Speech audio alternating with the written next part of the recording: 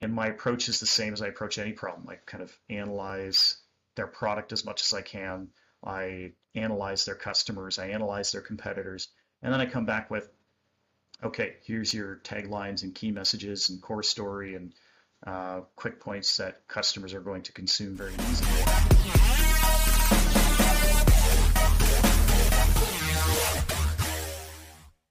Guys, we got Kevin in the building. Kevin, thanks for joining us. We've been connected for quite a bit. I met you back in 2013 at I believe it's the National National Technology and Business Conference. One of like at that time kind of the only and biggest technology conference. And yeah, I mean we kicked it off right from the beginning. I really loved your story. I love the idea that you were trying to help other people tell their story, and I've been following you ever since. Yeah, and I remember at the time you were running Mapian, Yeah. and I thought that was just yeah, I thought it was just fascinating to see what you had put together at that point. Yeah, I run into a really pivotal time in my life and in my career because I literally just before we met, I literally got off the stage off of bombing the worst pitch of my life.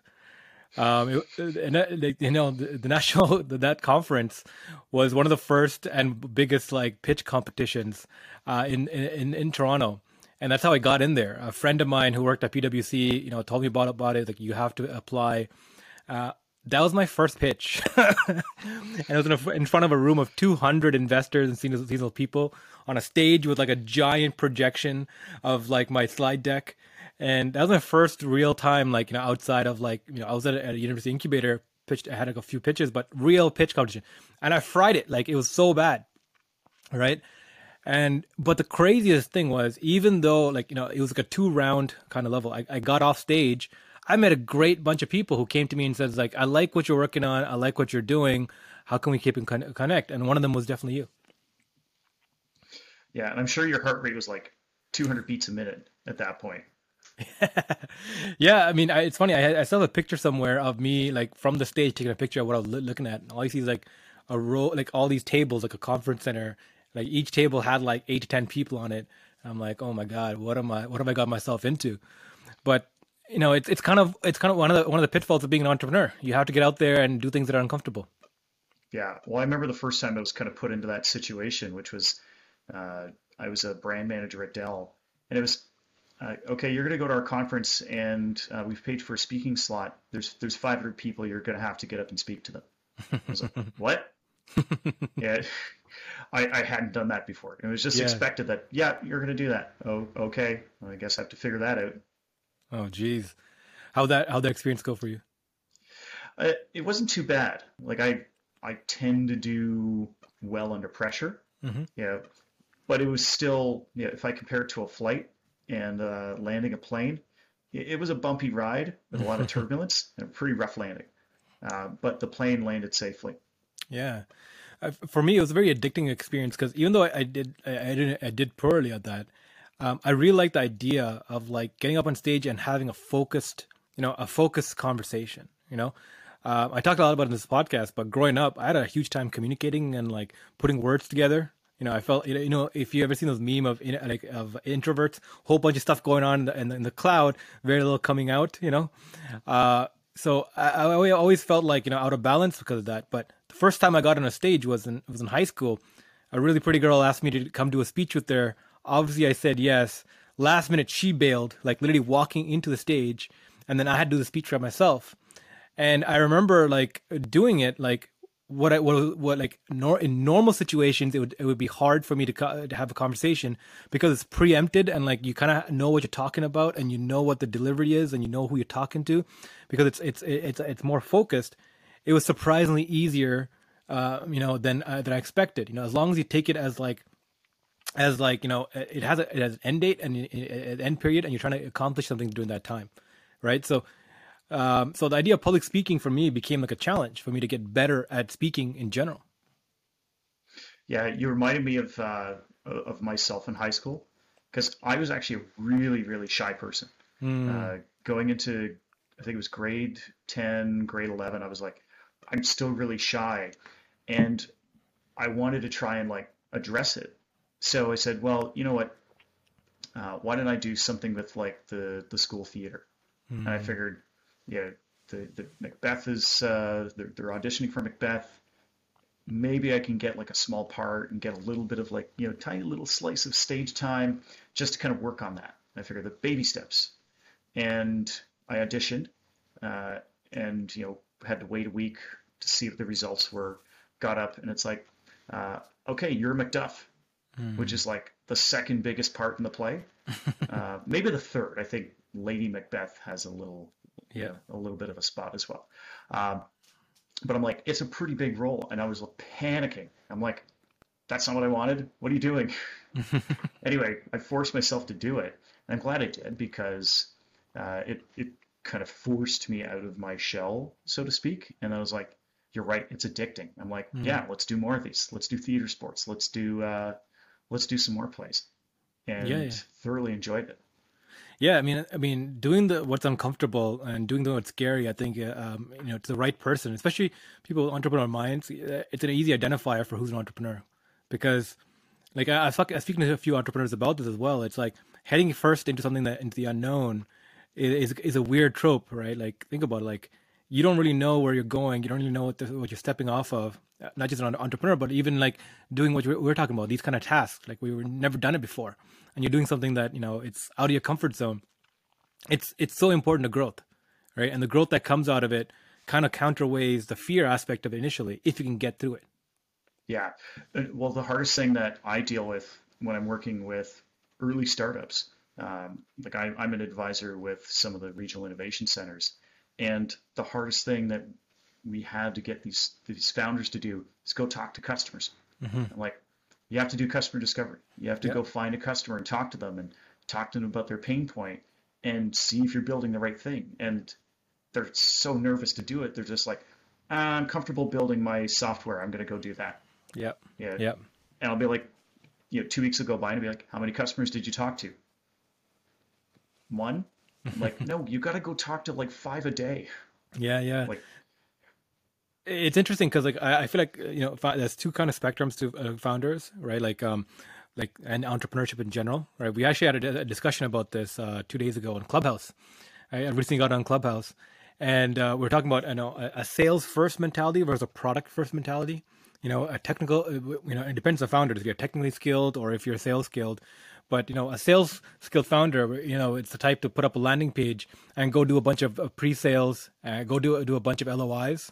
Whereas a product led founder, a technical founder, takes the hurt and takes the time to build a product, and each gives like has a pros and cons, right? So when you hustle first and you sales first, you're kind of limiting yourself. You get revenue really quickly and you can inject some capital in, but then you eventually have to deliver, and you're going on a slower growth path, a more linear curve, because you're making money and you're building, making money and you're building and you're growing, but it's generally safer. Whereas a technical founder, product first, and that's why SaaS businesses do so well, is that you build a product which then gives you product leverage. The product can go and sell for you if it's really good, right? Especially if it really solves a good problem. And the virality of especially technology and technology based products is just that you can build product leverage really quickly and deploy it. And if it solves key pain points, it'll just grow itself. But like on beyond that, like any early stage company, end of the day, you need to have some kind of sales acumen to think about how you're going to acquire the first few customers and move from there. yeah, I think a good startup needs both of those people. Yeah. And I will clearly put myself, I'm in the hustle category. Like Mm. I love going out and talking to customers and figuring out what they need and then being like, okay, yeah, we can sell this or build this. I'm not a builder, Hmm. but pairing me with a builder, yeah, we can do great things. Yeah, yeah. So I do want to, break down a little bit of your history before we jump into what you're doing now, because I really found that fascinating. I mean, we talked about it in 2013, and it's always stuck in my mind about how you grew at Dell. We had the discussion literally on the floor of this convention, and you were telling me about how you joined Dell at a very early level. Well, the company was just starting to boom and develop, but you joined at a very I think in the contact center doing after sales support, right? And then from there you kind of stayed with it and you grew. And I really like the stories you told about that period. You're talking about how like you got you and everybody else in the company got options in shares in the company as it went public, and everybody kind of cashed out all around you and started buying stereos and buying cars and enjoying that kind of the sudden wealth. But you're like, if this company is going somewhere, let's stick with it. And you grew your professional career within that company as the company grew, as well as you held on to that stock valuation till like when you needed it, aka when you exited and started what you're doing now.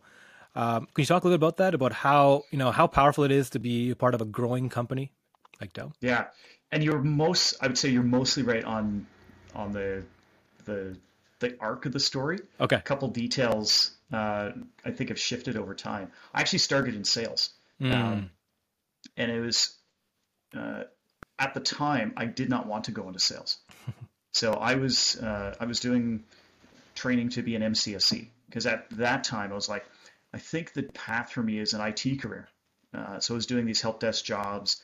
I had a contract that ended, and I had a recruiter, and I went to my recruiter and said, "Hey, I need another help desk job." And he said, "I don't have anyone right now, but uh, Dell's going really crazy for salespeople." It was basically November of 1999. I don't know if you remember what was happening then, but that was Y2K. Okay. Yeah, They were saying that um, the world was going to shut down, the power is going to shut off, people were going to be locked in their homes. I remember that. Yeah, I remember that, and it never came to pass. Hmm. It's come to pass now, but at that time, the the government had all these tax incentives to buy computers, and Dell couldn't man the phones fast enough.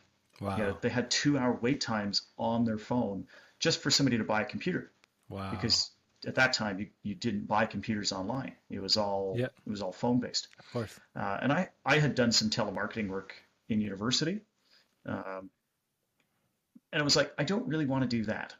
I want a help desk job. Mm. But my recruiter was a friend of mine, and he said, look, go to the interview. You'll do me a favor. And if you like it, I'll get you something in 3 months. I was like, fine, I'll go. So I go to this interview, and the first guy that's there is looking at my resume, and he's rhyming off a couple of places I worked in. He's like, DMS. This is one of these like call centers I worked at. Hmm. He's like, we have some people here that used to work there, and I'm like, oh, well, who do you have working here? And he named this guy Mike Basic. And I was like, well, that guy was my first boss in like university. And he's like, Mm.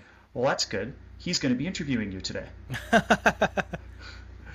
So I get into the interview, and it's, of course, we're just talking about like old times at this place we used to work at. And he's like, oh, you're hired, by the way.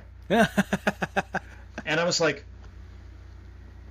damn, I guess I have to do this now. So I got into there, and I'm like, uh, I expected to be out in like 2 months Yeah. because I was like, I want an IT job.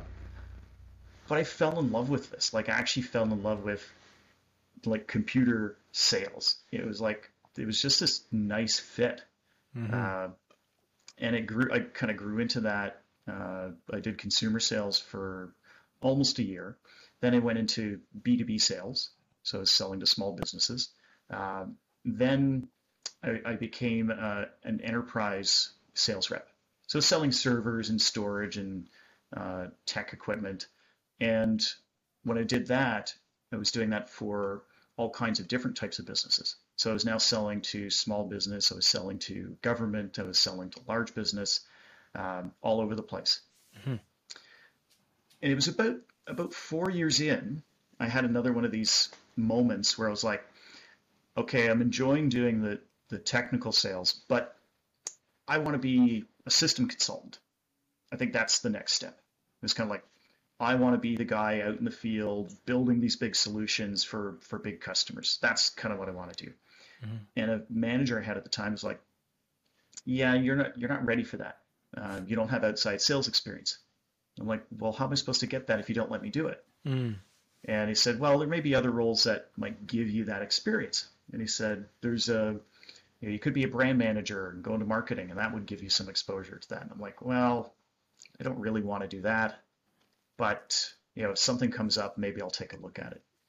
Well, sure enough, our brand manager got poached by Microsoft, Hmm. And the company was like, well, we need someone to fill in until we hire, a marketing MBA. So they said, uh, can you take this over for a few months while we figure this out? And I said, sure, I'll do that. And that's when I was like, okay, well, now I have to go to conferences and speak in front of people. And Mm. now I have to go to the trade shows and I have to be we call them booth monkeys. You're sitting in the trade show booth. Yeah. You've got 1,000 people coming by and you're literally repeating the same script over and over and over again. Um, and I was brought into these really high pressure, high pressure sales meetings with, the CIOs and IT managers of like the biggest companies across Canada. Our Wow. account executives would be like, well, Kevin's the server guy. He's going to, convince you, Mr. Bank CIO, why you should buy all of your enterprise hardware from Dell. And then the account executive would sit in the corner with their BlackBerry, and I was like, I'm the pitch guy. Oh, Like geez. I'm that guy who Yeah. has to do this pitch. Yeah. Yeah. Um, and so at first, again, I was like, I don't know how to do this well. I'm not sure, what's going to go on. And it was okay at first, but I was like, I need to get better at this. And the way my brain works, whenever I have a specific problem with something, I do a lot of like reading and analysis. So I read like every book I could find on presenting. I watched a bunch of videos on how to pitch. I took some, presentation training courses, and I built for myself this basic process I call PACES, which helped me architect a good pitch. And then I Hmm. started applying it to these, and it worked really, really well. Um, the account executives are like, yeah, Kevin's amazing. He's coming to all my calls. Yeah, I was put in front of more trade shows and did more talks and things like that. And I really enjoyed it. And, so 6 months go by, and my manager was like, hey, by the way, we'd like to keep you in this role if you want to stay in this role. And I was like, I would like to stay in this role because this is a lot of fun. I don't have a quota anymore. I don't have that pressure. I get to travel across Canada. Yeah. I get to just speak to people. This is the best job ever. So, yeah, I did that for uh, but another 5 years doing kind of a brand manager role. And then I had another interesting pivot. Um, I started doing stuff for the US. So I was doing not only Canada kind of marketing programs and stuff like that, but I was working with the US teams. And Dell was going through this transitional period of we're buying startups. Um, the way Dell kind of evolved was, yeah, Dell started making PCs, then started making more complex systems like servers, started selling to bigger customers, and the bigger customers needed more capability than they could build. So they started buying these startups to provide them with software. And I had put up my hand and said, hey, this company that we're partnered with, we're using some of their stuff. It's magical.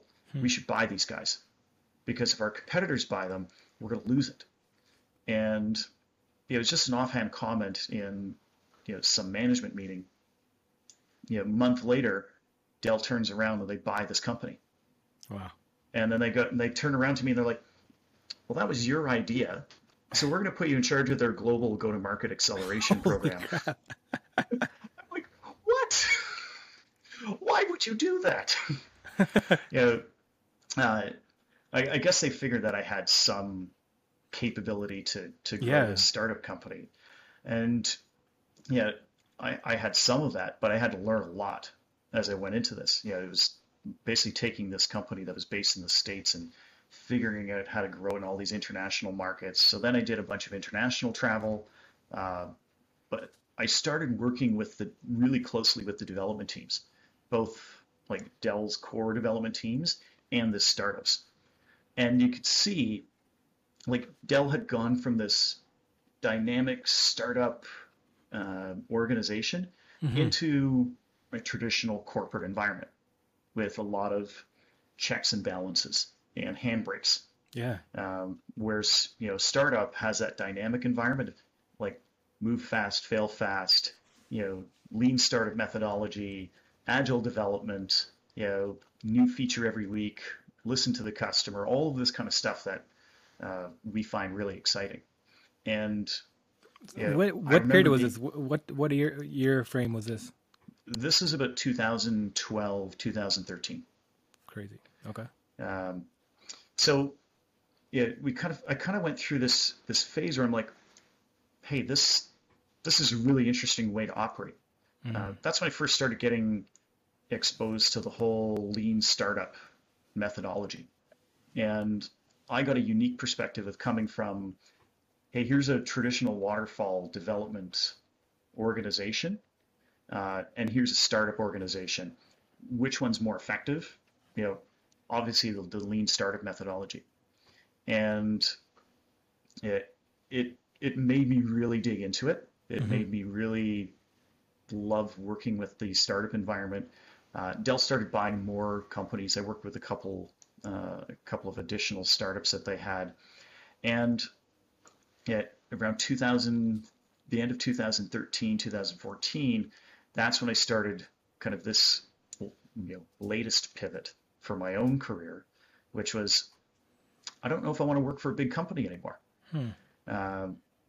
I think I really like working with startups. I kind of want to keep doing this, and it's hard to do this inside, a big behemoth. Dell at the time, was having its own kind of interesting financial challenges. One of the challenges of being a public company is you can't do anything without the stock market knowing what you're doing and punishing you if they think you're making the wrong move. And so it had this kind of quarter by quarter malaise of, well, hey, we need to make some investments to look at future markets. Well, then their stock would take a hit. And if the revenue wasn't up by a certain number of points, their stock would take a hit. Or if they didn't hit their profit margin, their stock would take a hit. And the behavior it causes is this, we called it guardrail to guardrail. Every quarter, there'd be a different focus. The company would make some kind of reorganization, and then you'd have to learn how to do your job all over again. So I'm like, this is frustrating. It's not working for me. Yeah. And at the time, Dell didn't think it was working for them. So they went private. Like Dell actually took itself off the stock market. Said, we're buying back all our stock. Enough of this, insanity. Let's actually take the time to redo and make our own investments. And it gave me a golden opportunity at that point. I was not one of the lucky people that got in at Dell when its stock went up like GameStop stock. Yeah. In the mid 90s, their stock went up 10,000%. Wow. There are people that had gotten stock options in the early 90s that by the mid to late 90s, they cashed in then for millions of dollars. Wow. Where some people cashed their early stock options for a stereo. And you had these people sitting beside each other at work going hey, how's your $1 million stereo? I was not in that environment. But Dell had this, they basically came up with a voluntary buyout program. And they said, hey, we're going to make some big changes. Anybody that doesn't want to be along for the ride, put up your hand and we'll pay you out. And I was like, yeah, I kind of want out to do my own thing. That would be my own startup fund. So I kind of put up my hand. I went to my boss and I said, hey, I think I want this package. He's like, really? And I'm like, yeah. He's like, oh, okay. He was not happy about it. Yeah. But, it was voluntary. Anybody could put up their hand. So I did. And that gave me a good runway to start my own company. And that's kind of how I got to where I am now, running thestoryarchitect.com. That's really cool. I really enjoyed the story a lot because it's not something you traditionally hear about. You don't hear about somebody who climbs the way to the top of the company and then leaves it in order to pursue that freedom kind of mentality, right? People and the idea that you once you got into Dell almost by accident, almost by fluke. Not even that. You didn't want to be in there, but you got drawn in. That's really interesting. I love the trajectory that that life takes you on sometimes, right? It puts you on a path that you're not prepared for, but end of the day you benefit from. Yeah, it's kind of like sometimes you have to kind of direct where you're going, Mm. but you also have to be open to opportunities because sometimes life surprises you. Yeah. Yeah. And yeah, if I hadn't taken the the opportunities as they kind of came along, I wouldn't be on the path that I am now. Hmm. And I continue to look for, yeah, interesting opportunities. Uh, so I've been running this company now for 7 years. So this is actually year seven. The Yeah, and what we do is we kind of look at startups and small businesses, and we help them figure out what their story is and then how to take that to market. Uh, yeah, it's a traditional service provider for startups, and we do really well. I quite enjoy it, uh, but I'm also at that point where I'm like, hey, I would like something more scalable than this. Yeah, it's a Mm. service business. It grows linearly, uh, kind of as you described. You know, a product company would grow more scalable. So, yeah, there's probably a point in time when I'll look at how do I get a product company rather than a service company? And it may be I have to hire or partner with a tech person, or I join somebody else's tech startup as an advisor or a co-founder or something like that. Yeah. Yeah, you're speaking on me, speaking to this when when we last spoke and we were catching up about the idea of pivoting, right? Like you get to these pivotal points in your life, like every 5, 10 years, where you're like, gotta move, gotta make some changes, right? And that's where the growth comes from. I want to explore before we get into that, like the idea of the growth architect. This agency you built out, servicing small to mid-range companies, helping them find their story. Where did that come from? Like, working with startups within Dell when they acquired it, like, definitely shows the appeal of that. But that marketing angle of helping find your story, where's the appeal? Well, it came up from a couple of things. Mm. It wasn't a direct path from, let's say, Dell into the story architect. It Yeah. was, I actually started a company called Impact Assured Business Services, which is a little less interesting. But I had a bit of a side jaunt while I was at Dell, where I ran for the Green Party. Uh, yeah, there's my mind likes to work on really big problems. Yep. Yeah, and I kind of like I don't have the, let's call it, the influence or resources to go and solve some of the big things, but I'd like to. Yeah, but at one point I'm like, well, I like some of the things that the Green Party is talking about. They're focused on the right challenges. Um, Yeah. Can you yeah, speak to those?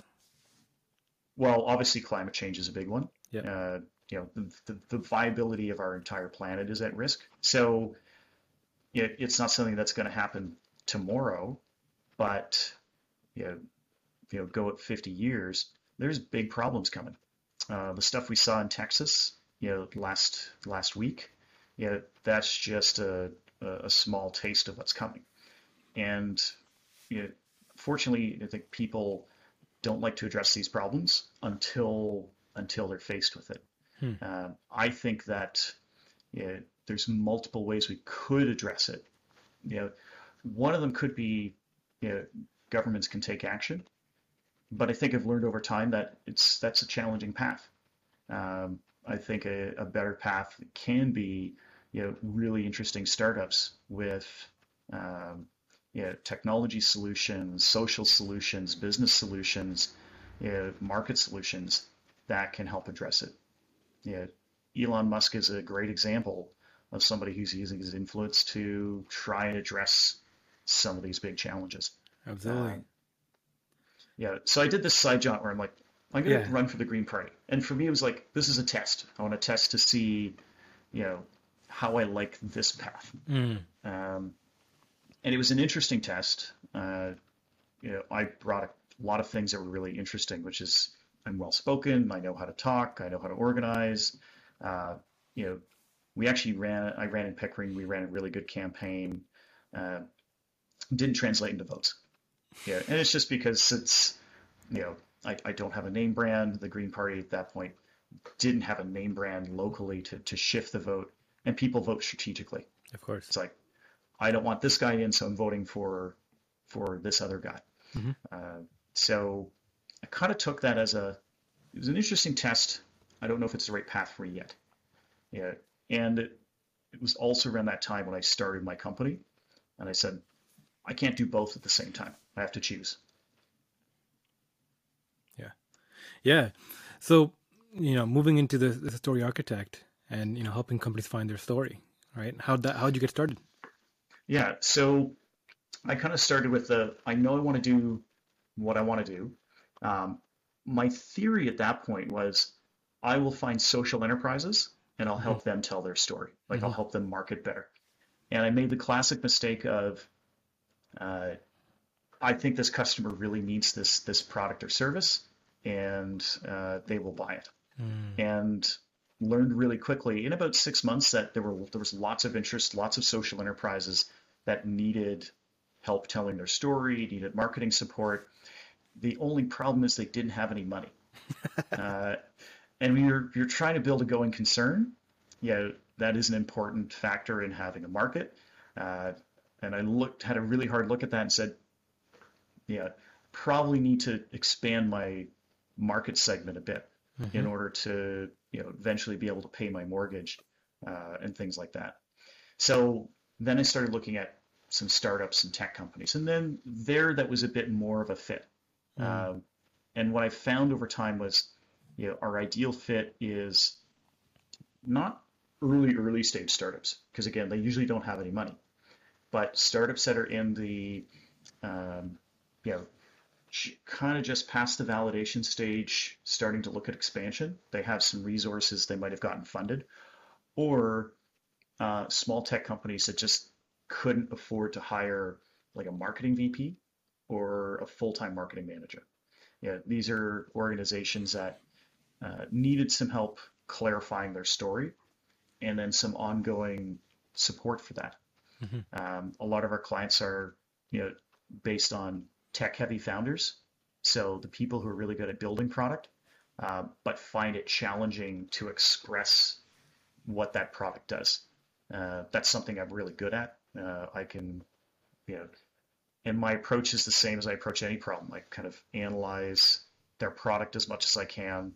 I analyze their customers. I analyze their competitors, and then I come back with, okay, here's your taglines and key messages and core story and quick points that customers are going to consume very easily.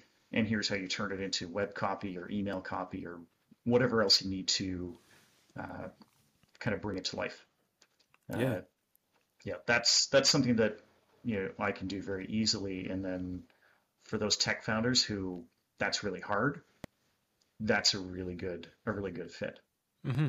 No, I mean, absolutely. We were earlier talking about like, technical-minded founders. Technical-minded founders, they're one of the greatest, some of the greatest minds of our generation because they have some deep, understanding of, some kind of technology, whether it be hardware, software, right? And they're going out and trying to build these things. But one of the problems of the innovation industry is that you also had to do so much more. You had to build a company, you had to manage a team, you had to manage Mhm. finances, legal infrastructure, raising capital. Like there's so many other nuances around what you want to do, which is innovate and build this cool thing, right? And to get it to market, that a lot of people who can't keep up with that, that's how they fail. And generally, that's why you'd see that entrepreneurship, regardless of what we see in social media, skews more for older people, who is in their second, third part of their career, or for people who have done two, three failures behind them and learn from those failures, right? Of how to launch, not necessarily creating IP, intellectual capital, but how to commercialize that IP, right? So working with strategists as yourselves who can help expedite that it's part of the gambit. Yeah, and sometimes the hard thing is just like getting that technical co-founder who really wants to sit it and code Mm. and saying, okay, let's go talk to a customer. Let's sit down and strategize who we think the beachhead customer is. Yeah.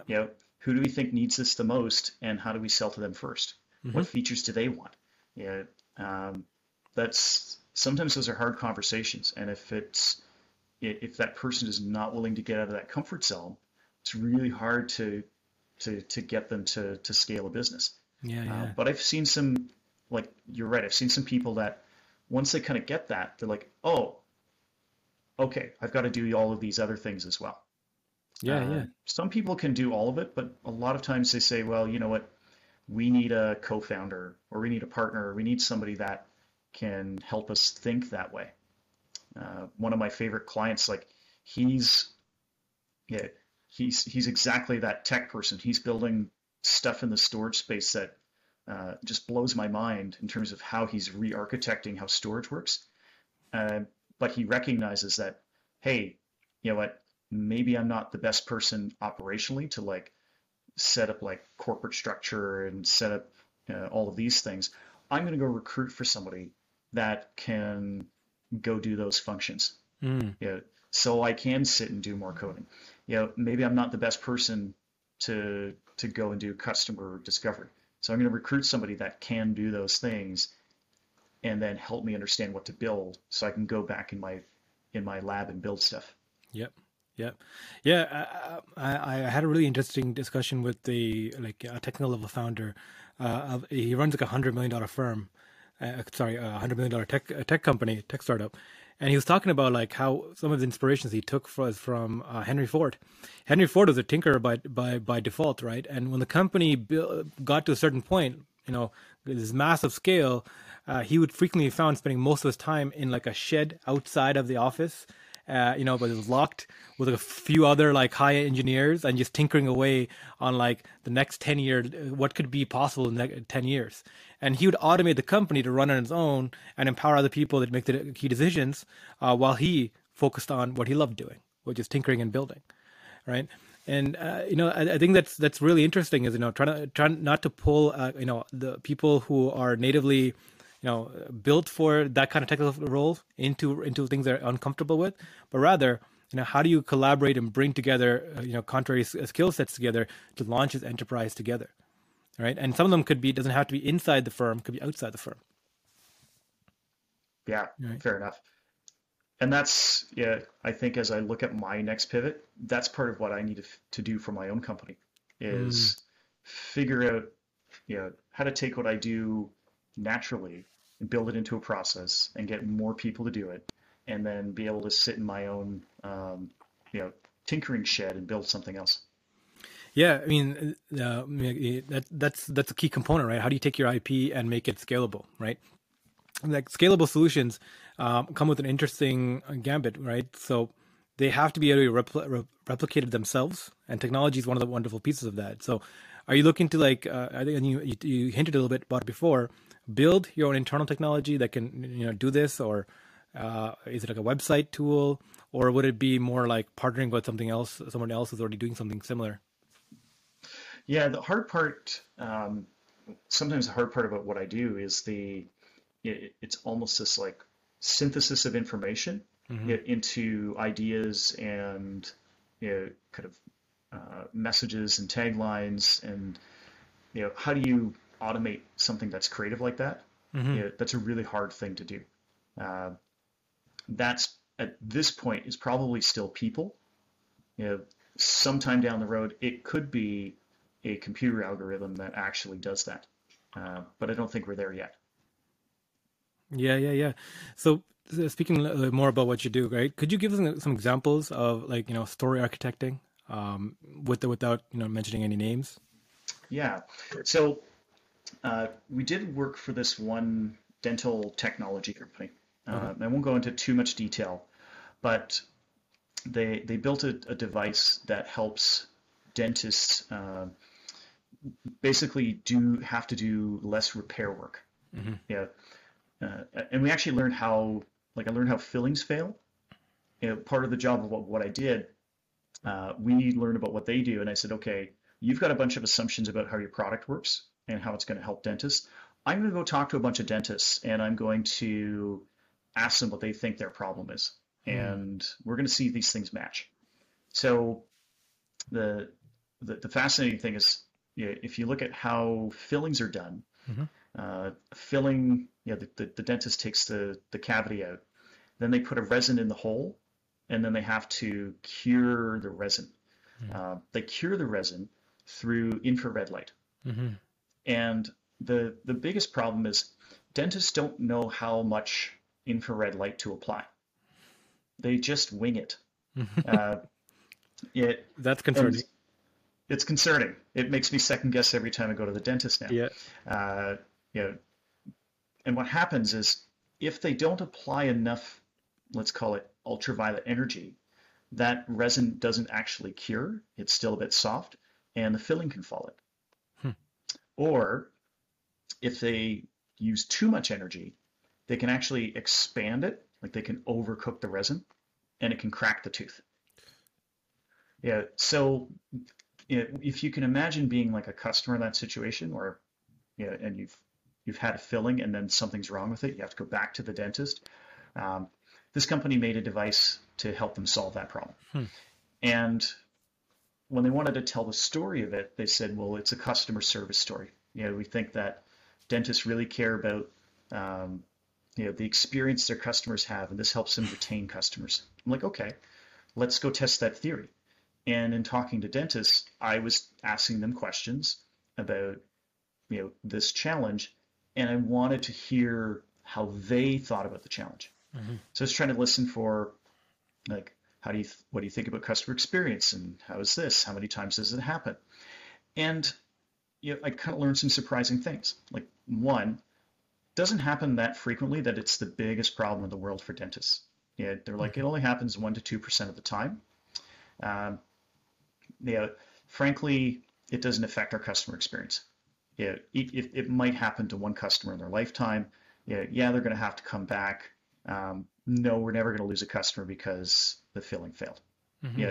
So in a way, they really didn't care about the customer experience side.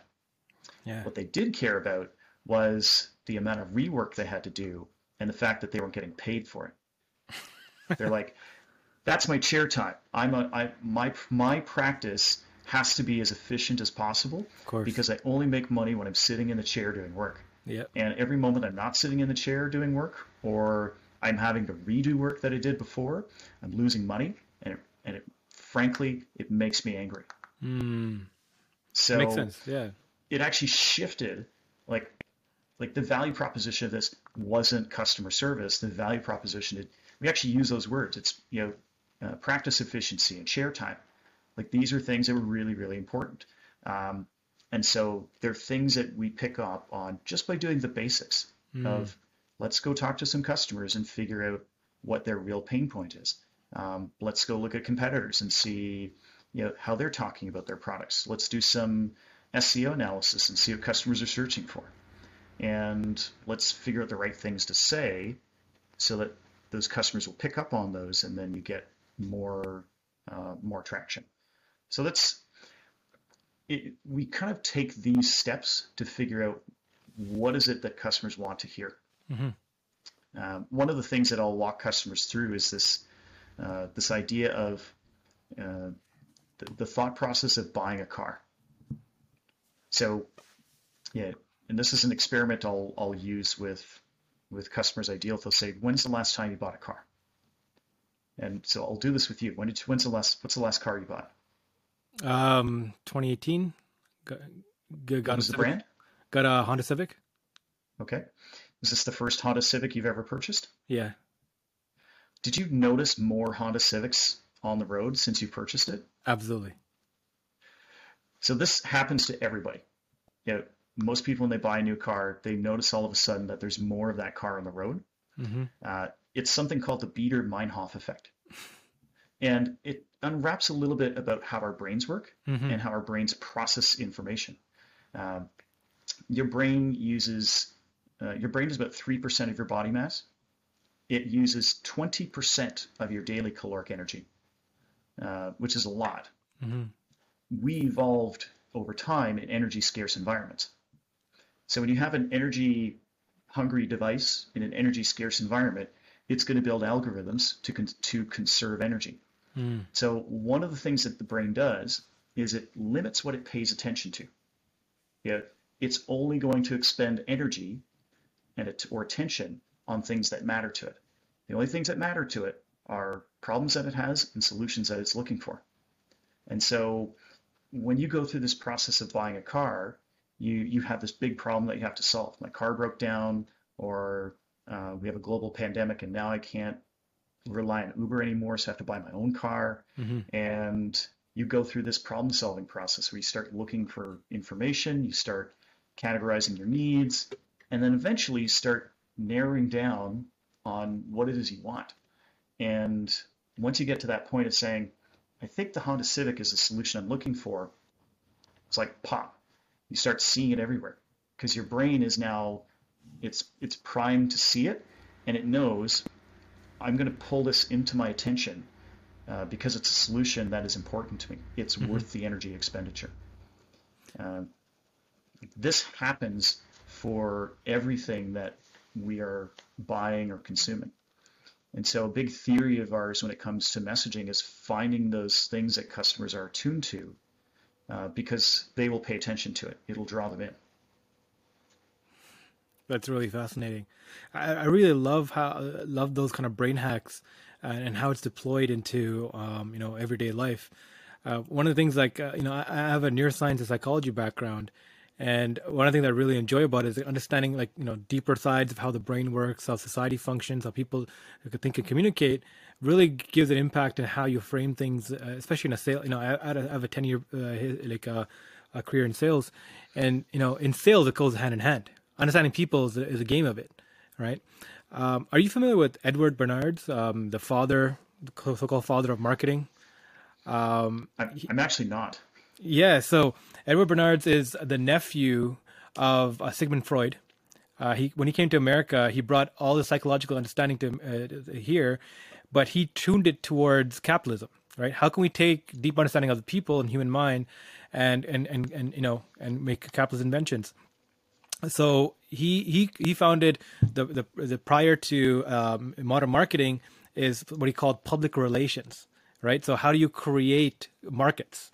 So he's famous for making bacon, right? So all the industrialists, the pork, the food industry at the time consolidated, and the industrialists at the time was famous saying like, we can make money from everything from the loin to the hoof, right? But this particular part, this bacon fat area is notoriously like undervalued. Like that's where we're losing money to, like we're not making any money from. The hooves we can make glue from, the teeth we can make do this stuff. Like every part of the pig was like capitalized.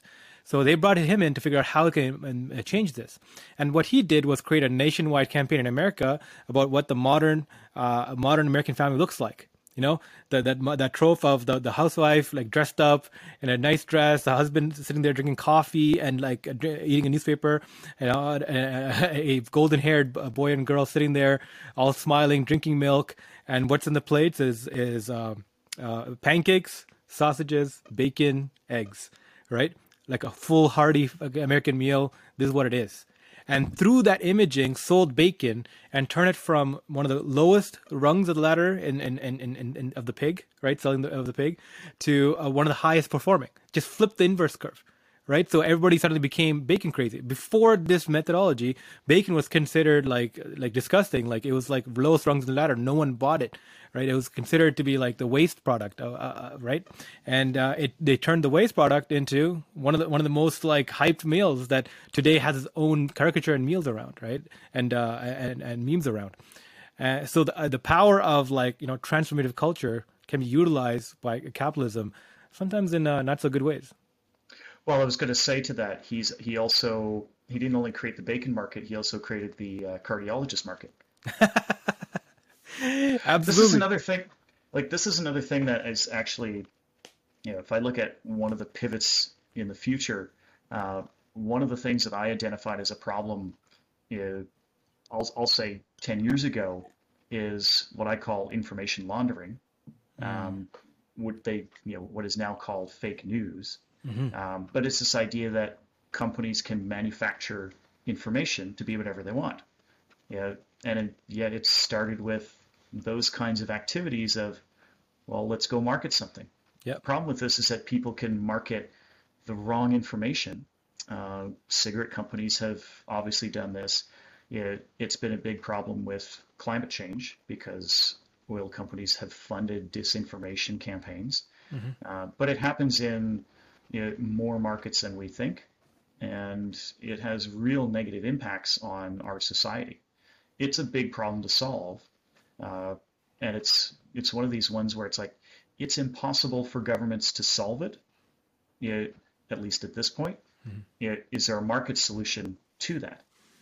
Who knows? But that's one of the things that my brain has been noodling on for a very long time. Yeah, I mean, Edward Bernard's, he created the Marlboro Man, right? Like the idea of like when cigarettes are becoming no longer a health product and were considered dangerous, he's like, okay, it's dangerous. Only dangerous men do it, right? And then created the archetype of the man on the Harley, right? It's smoking a cigarette, made it like a cool product. Yeah, it's bad. So what? He took Sigmund Freud's idea of every person has a not a suicide complex. It's like a when you stand on top of a high building and you look over and the back of the mind says jump, right? So he called that like everybody has self-destructive behavior. And if you could tune into self-destructive behavior, Edward Bernard's turned that and used it into the Marlboro Man and the Harley Davidson, pairing that with cigarettes, making it a bad boy thing, right? He did something similar with Colgate. Colgate, 1 in 3 dentists recommend Colgate. He wrote a bunch of letters to, kind of similar to your story, to that dentist and said, what brands do you use?